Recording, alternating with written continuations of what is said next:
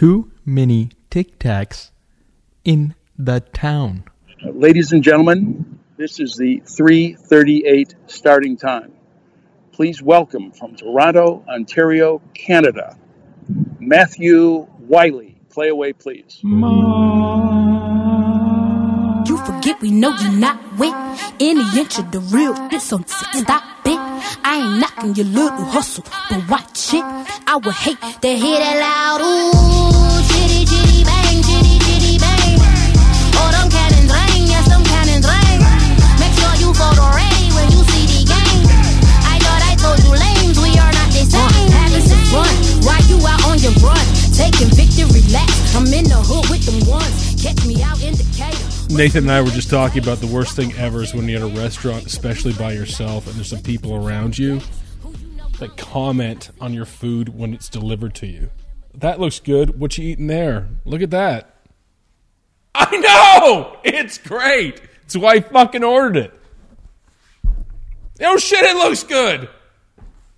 Yes. I don't know if it's an American thing or what it is, but it gives me it drives me insane. That looks good. Yes, it does. Thank you. Have a great one. Let me shake your hand before my meal. The handshaker people, too. Shane Bacon on Twitter, I posted a picture of Greg Norman. I guess he's in some golf deal, some $1 trillion golf deal. Looks scandalous.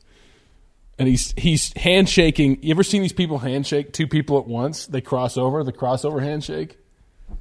And Shane Bacon's like, I'm going to do this to everyone, even if it's one-on-one. Yeah, just shake two people's hands and make them face forward and line up beside you, and then cross over your hands. Is there anything more alpha than the crossover handshake? Greg Norman looks like a Bond villain in that photo on his yacht. Intro song is a literal banger, Chitty Bang. That's from an Apple ad. And it's played over and over again on this ESPN PGA Tour Live, who's doing a phenomenal job, by the way. But that song was really good and effective. And everything good in advertising starts with the music. And I'll debate that till I'm blue in the face. But music will align the neurons in your head and make you pay attention to the content in front of you. There's 99% of the commercials I could hear over and over and over again and not know what the content is about, but I knew this was an Apple ad because that song is so good. Best ads equal best music. So, and I've been told by people in my circle that I should watch Mad Men. And so I did, and I watched like the first 5 minutes because that's all the attention span I have. But he's working on an ad for Lucky Strike. Writing it on a cocktail napkin. Sounds familiar? But like music breaks down you break down the emotional barriers. You take a seat in someone's brain, in your customer's brain. And then, if you're lucky enough, with a good brand, you form a cult. Like Red Bull. Red Bull now it has its own media properties because it makes sense. They did that Alpinist flick on Netflix, which was fantastic. Red Bull has a cult. We're a cult. We are the VP and executive VP of this cult for Red Bull. Can't find it anywhere right now. Episode 202, Matt Whoatley of the Whoatlandia podcast. We got into that was a name given to me on Twitter, which is fantastically funny. Not everyone could be a fan of this content, and I don't blame them. I've gotten to 3 very stupid Twitter engagements over the past week and a half. The one with the Kansas City Chiefs is by far the most bizarre and not my fault. You know, my entire account is a parody of a super fan. And so after the KC Buffalo game with the coin flip going to overtime, I created this conspiracy post that the coin flip was rigged by Roger Goodell, the NFL, the Mahomes family, all of them by name, and the refs, and included a two-headed coin. Even so deep that the ref who flipped the coin, I connected him working for a novelty coin company. Clearly a joke. Unless you have a massive gaping head wound, that was clearly a joke. But not to KC fans, not much into jokes. So some KC chief media person tweets it out or talks about it, and at 8:35 p.m. on Tuesday,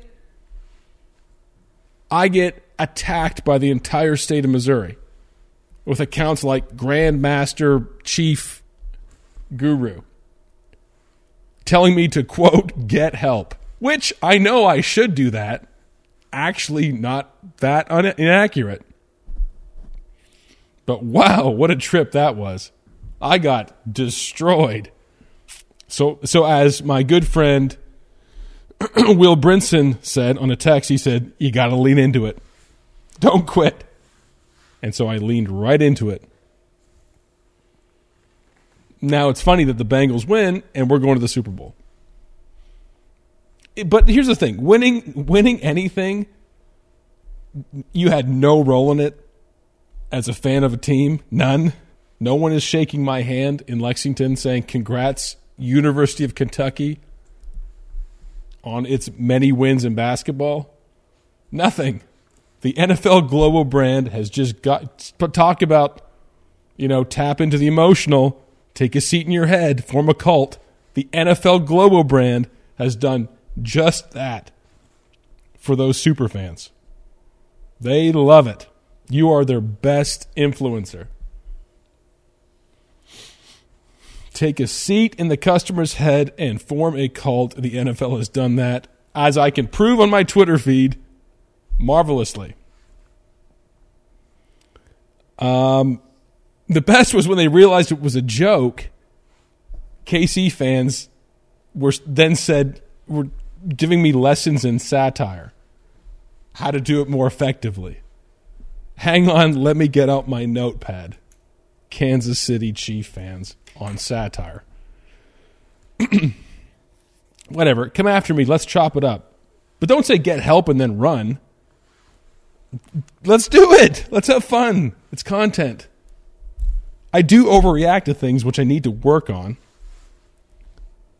And in fact, Ted Sherpa of Twitter, a random account on Twitter, he's now following me again.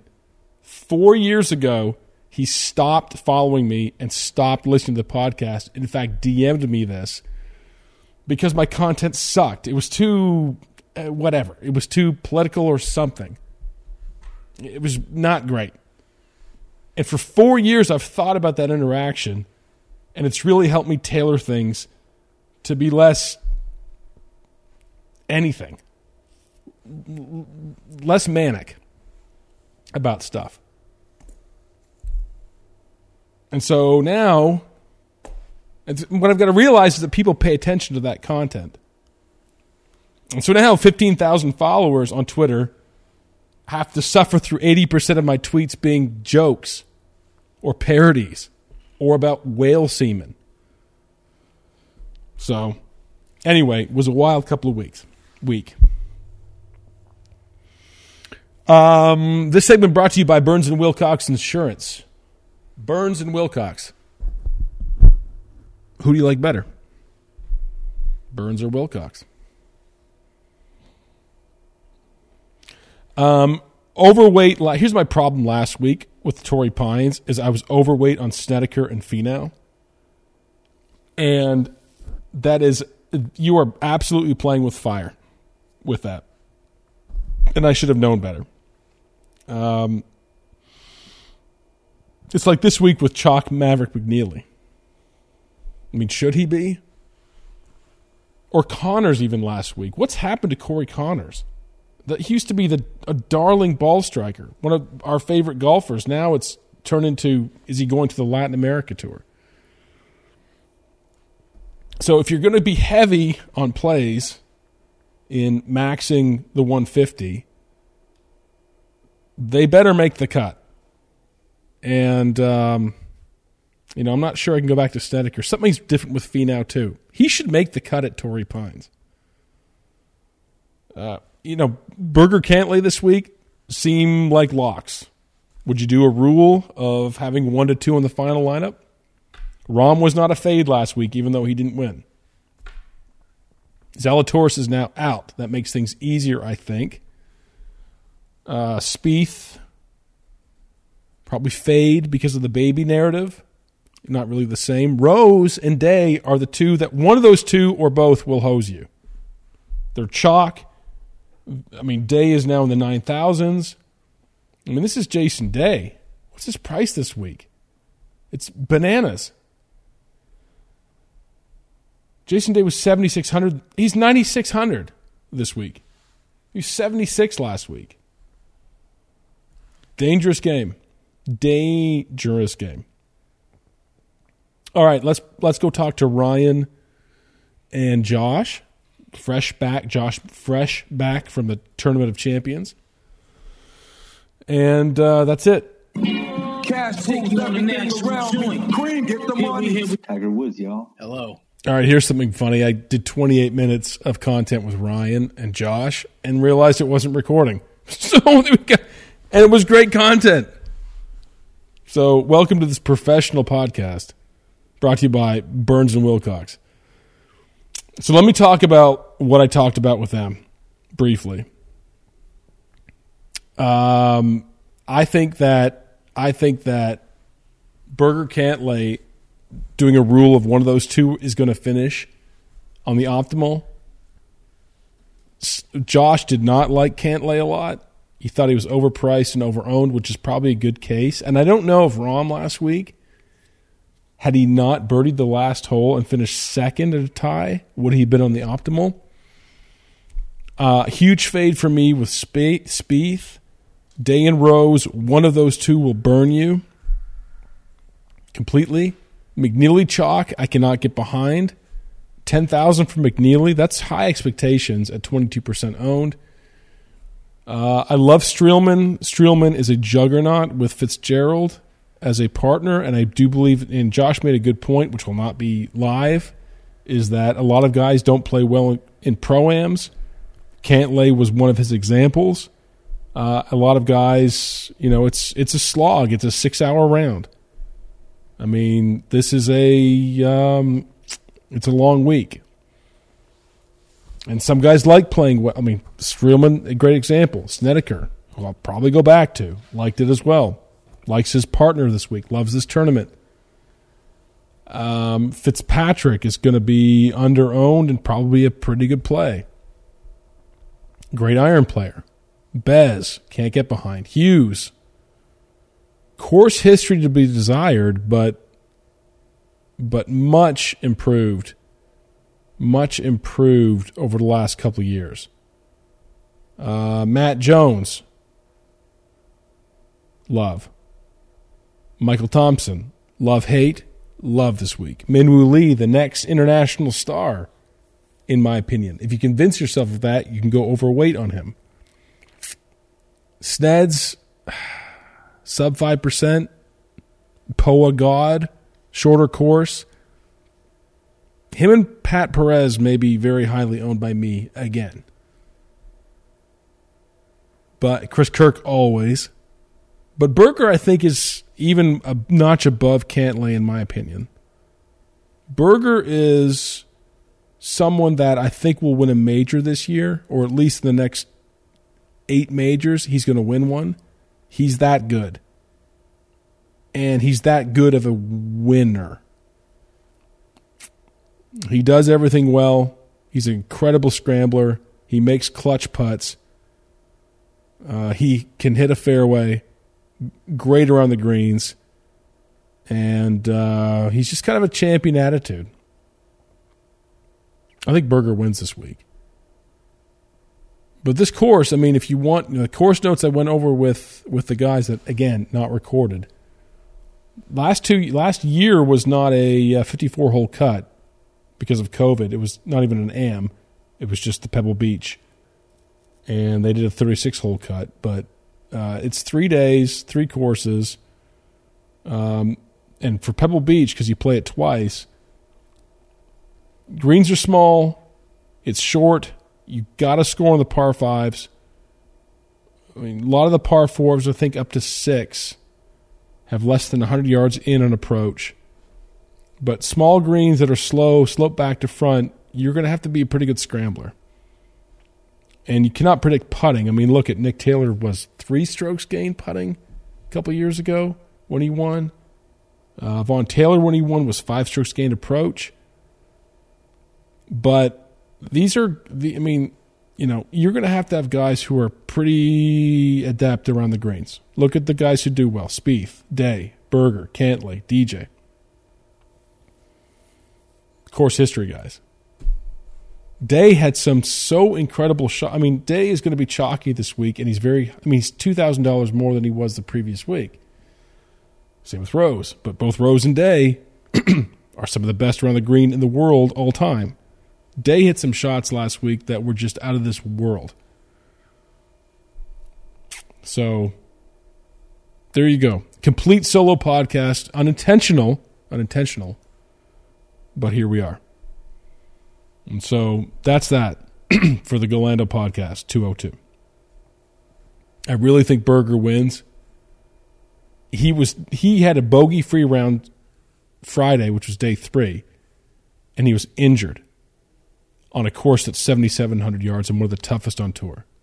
I think he'll tear this up. He's that good. But that's it.